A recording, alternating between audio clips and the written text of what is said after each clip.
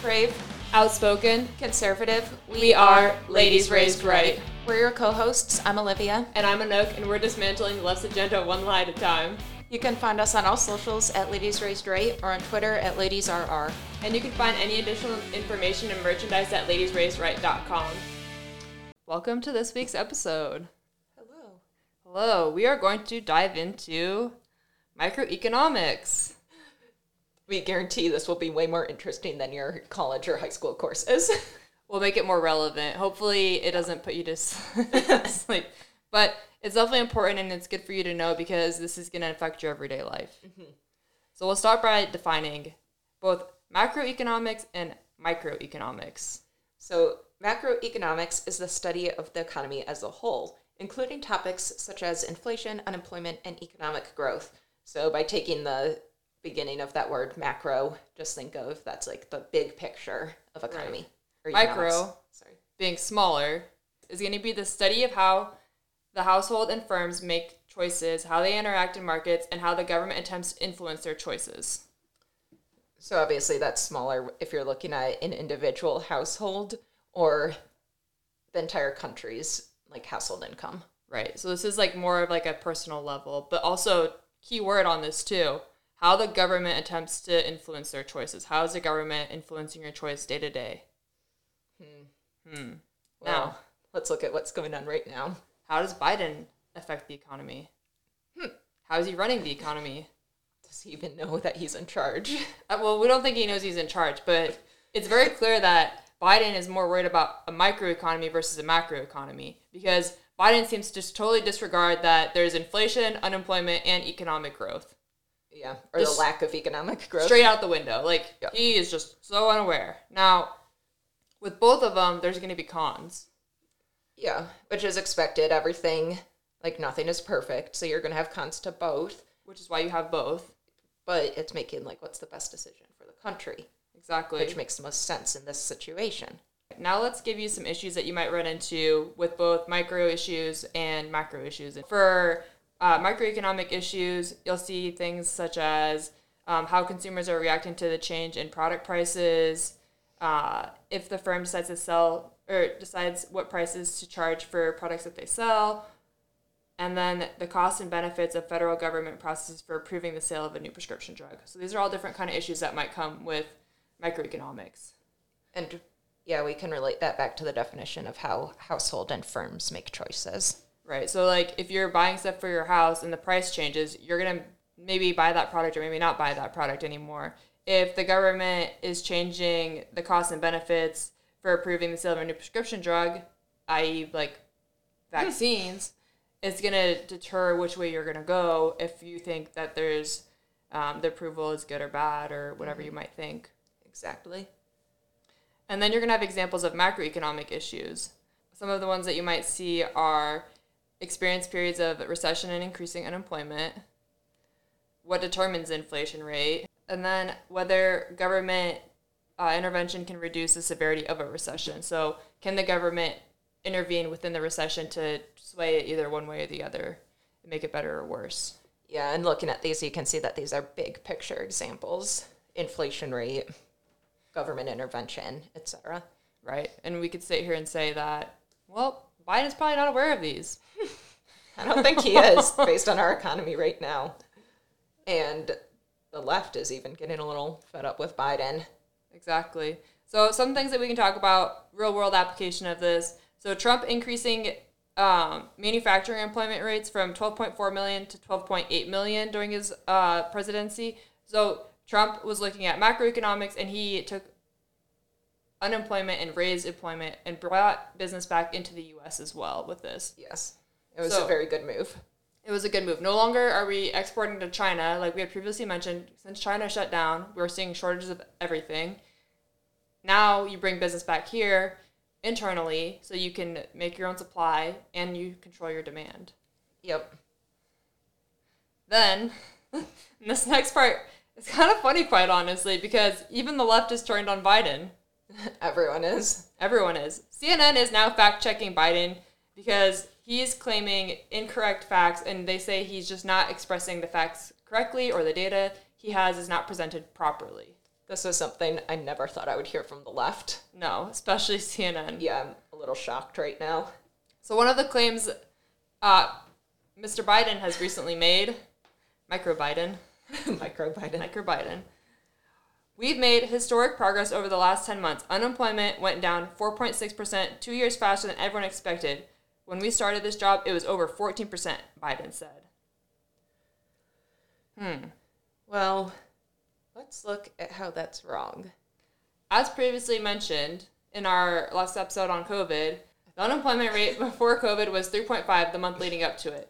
The month of COVID in April 2020, when it spiked, is where Biden got his 14%. Now, as of December 2021, unemployment is down to 3.9%. So you cannot compare those things. This statement is wildly inaccurate. You can't say that you started this job and it went over 14%. It was over 14% because it wasn't. You weren't president in April of 2020, so you can't even compare to that. Yep. You can compare it to before COVID, because that's a pandemic. If you want, it is. Like, at the end of the day, like, I don't like to agree that COVID's a pandemic, but it fucked up the country for like a couple of years. It is, yeah. So if you want to look at true data, you're going to look at your data from before COVID and after COVID. And at that point, your unemployment rate is still higher. Mm-hmm. Thanks, Biden. Thanks, Biden. Biden also liked to say that Nobel Peace Prize winners are supporting Build Back Better Act. So we're going to just do a whole episode on the Build Back Better Act so we can kind of break it down for you all. It's a $1.9 trillion, tax law, ruling, whatever it is. Basically $1.9 trillion that we're not really sure where that's all going, but you're building back better. Allegedly, these Nobel Peace Prize winners are saying that they're supporting it. That's what Biden is claiming.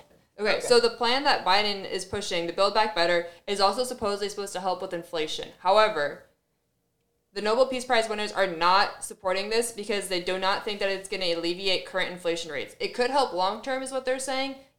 They don't even want to 100% commit to that, but looking over the Build Back Better, they're saying there is no way it's going to alleviate short-term inflation rates, and Biden is making claim that it will.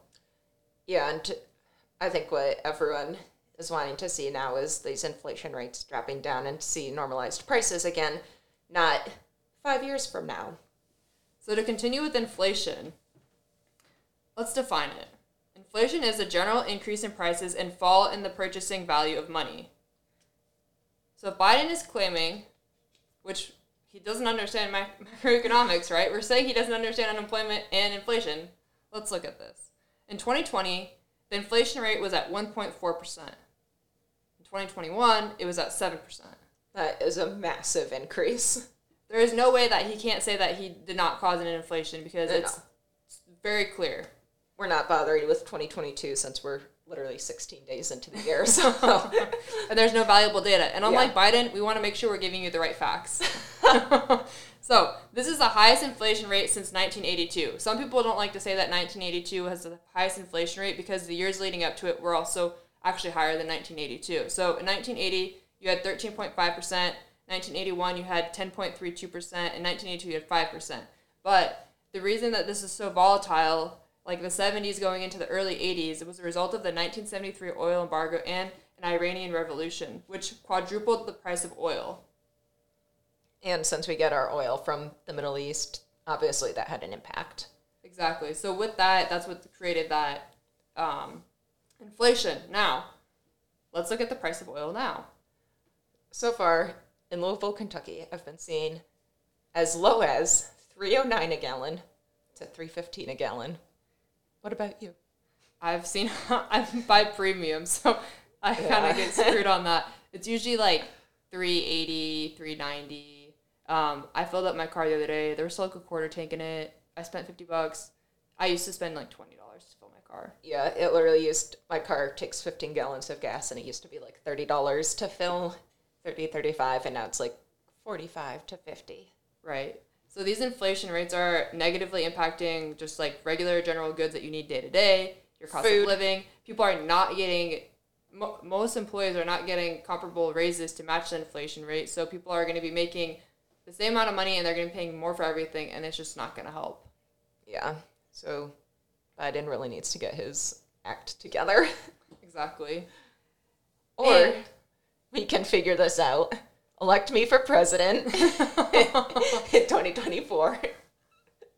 I will not be your VP because I think I'm like a hazard. I'm now taking VP candidates. Candace Owens. Yeah. She can be your VP. I will pass. I've never ran a political office in my life, but I think I would exceed at being the president of the United States. Too. Hey, if Trump can do it, you can do it. That's right. We can just get him to back you. Now, while we live in our little bubble over here in Indiana and Kentucky, we live in predominantly a red area. There are times where we leave and we get a little bit of taste of the rest of what's going on right now, which I find very concerning. Yeah, I went back to Michigan. I'm from the Detroit area, and it was completely different there. Everyone is still wearing their masks. Stores were like still closed. People were still eating outside. Exactly. In the winter, yeah. It's awful. So I got the pleasure and the joy of getting to go to California for a couple weeks in December. The most socialist state. The most socialist, which is funny because like everyone is leaving there and hoping that maybe like I'll move to this other area because I won't pay as many taxes, and then they're just turning all these great areas into like little mini LAs, which is terrible because like if you love LA so much, then stay there. Yeah, if you're leaving a blue state, do not go to these red states that have good tax rates, good business, good economy, everything, and then destroy it with your socialist policies that obviously do not work. Because if they worked, you would stay where you were. Exactly. So some things I got to see while I was visiting the great state of California was some signs by road construction that said, your tax dollars hard at work. Well, also with that same sign was a sign that said, the ramp will be intermittently closed between March 2020 and July 2024. That is a 4-year span. Yeah, that's a big range for my taxes to be hard at work. I feel like my taxes aren't working very hard if it takes 4 years. Yeah. Given I don't know much about road construction, but that seems extremely ridiculous to me. In Michigan, it makes sense because, we have awful winters. But in California, like, what? Honestly, what is there that's bad for their roads? I don't know. They don't get rain. They don't get snow. If you're not by the, I could almost see, the ocean being bad for it, but it doesn't sound like this highway was really by the ocean. It was not by the ocean. It was like an hour inland from the coast. Yeah, so we don't really know what California is doing with your money. Nope. And then continued on that, I got the joy of being there when they re-implemented a mask mandate. So one day there was no mandate. The next day there was a mandate. And I got yelled at from every angle in multiple places because I, as not a California resident, was unaware of this mandate that got implemented. So I showed up to the gym, and I did not have a mask, and they said, ma'am, you need a mask or you can't work out. We don't have any to give you. I paid for a gym membership there, and they couldn't give me a mask for a requirement that they required to have at the gym. Even though I'm a paying member. So I got mad, and I went next door, and I bought a box of 50 masks, and I left them on the counter for everybody else. Good job. That's what we like to see. But let's remember, Dr. Fauci himself said that masks don't work. So why are we implementing a mask mandate if it doesn't work?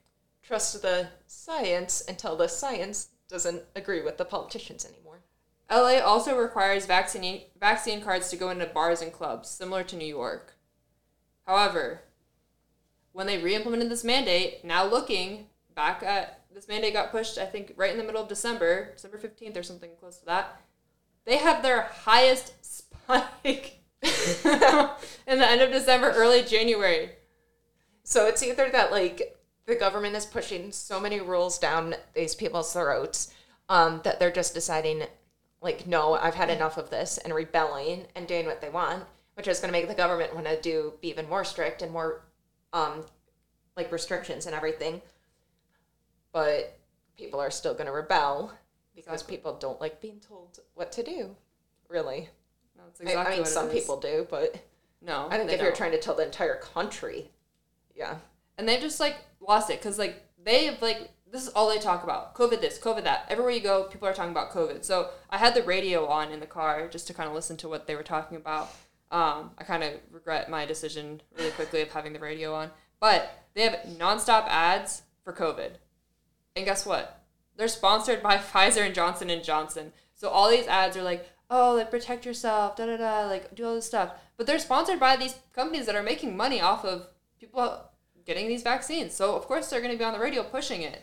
Yeah. So out of curiosity, I thought, I wonder what stock prices are on Pfizer and Johnson & Johnson.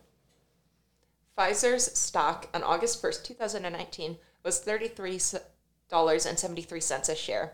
And on January 16th, so as of today, it was $54.95.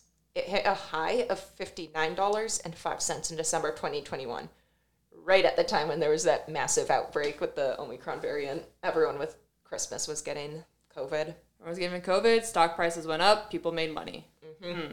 And well, then Big Pharma made money. Big Pharma made money. Well, shareholders. Yeah. And then if you have Johnson & Johnson, August 1st, 2019, just to be consistent, their shares were going for $128.36. And then today they're going for $167.84. It also hit a high of $173.13 in August of 2021. August of 2021 seems kind of random to hit a high. December made more sense to me. I'm trying to think what was going on. I would agree. But it's still it hasn't gone down. It's only gone down like $5 since then. So it's hit a high and it's stayed there. Yeah. It's very close to where it was. It's probably not going to come down soon with all these mandates. No, probably not. If anything, they'll keep going up, especially if they keep pushing all the boosters. Ugh. Now, the additional thing that I heard on the radio that really kind of got to me, if you are unsure of the vaccination status of friends and family, host events outside and make sure to socially distance. McCarthyism.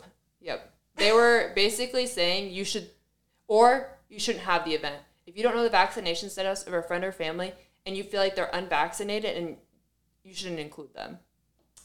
Yeah, I don't know. Seems almost like the Red Scare to me with communism, COVIDism, McCarthyism. How is it not? Like, if you were avidly telling people to not include people because of a health condition or a health choice, It almost reminds me of people saying if you're Jewish, you can't do this event or this activity. You can't stay out past this time. It sounds exactly like that, but So, COVID version. Yeah, and people are just failing to recognize it. Obviously, we're not saying COVID is the Holocaust. That is not accurate. But a lot of the things that Hitler implemented that led to the Holocaust are what government is currently implementing with these COVID restrictions. So wake up, make sure you know your rights, and continue to start your week off right with Ladies Raised Right. Woohoo! Bye. Bye.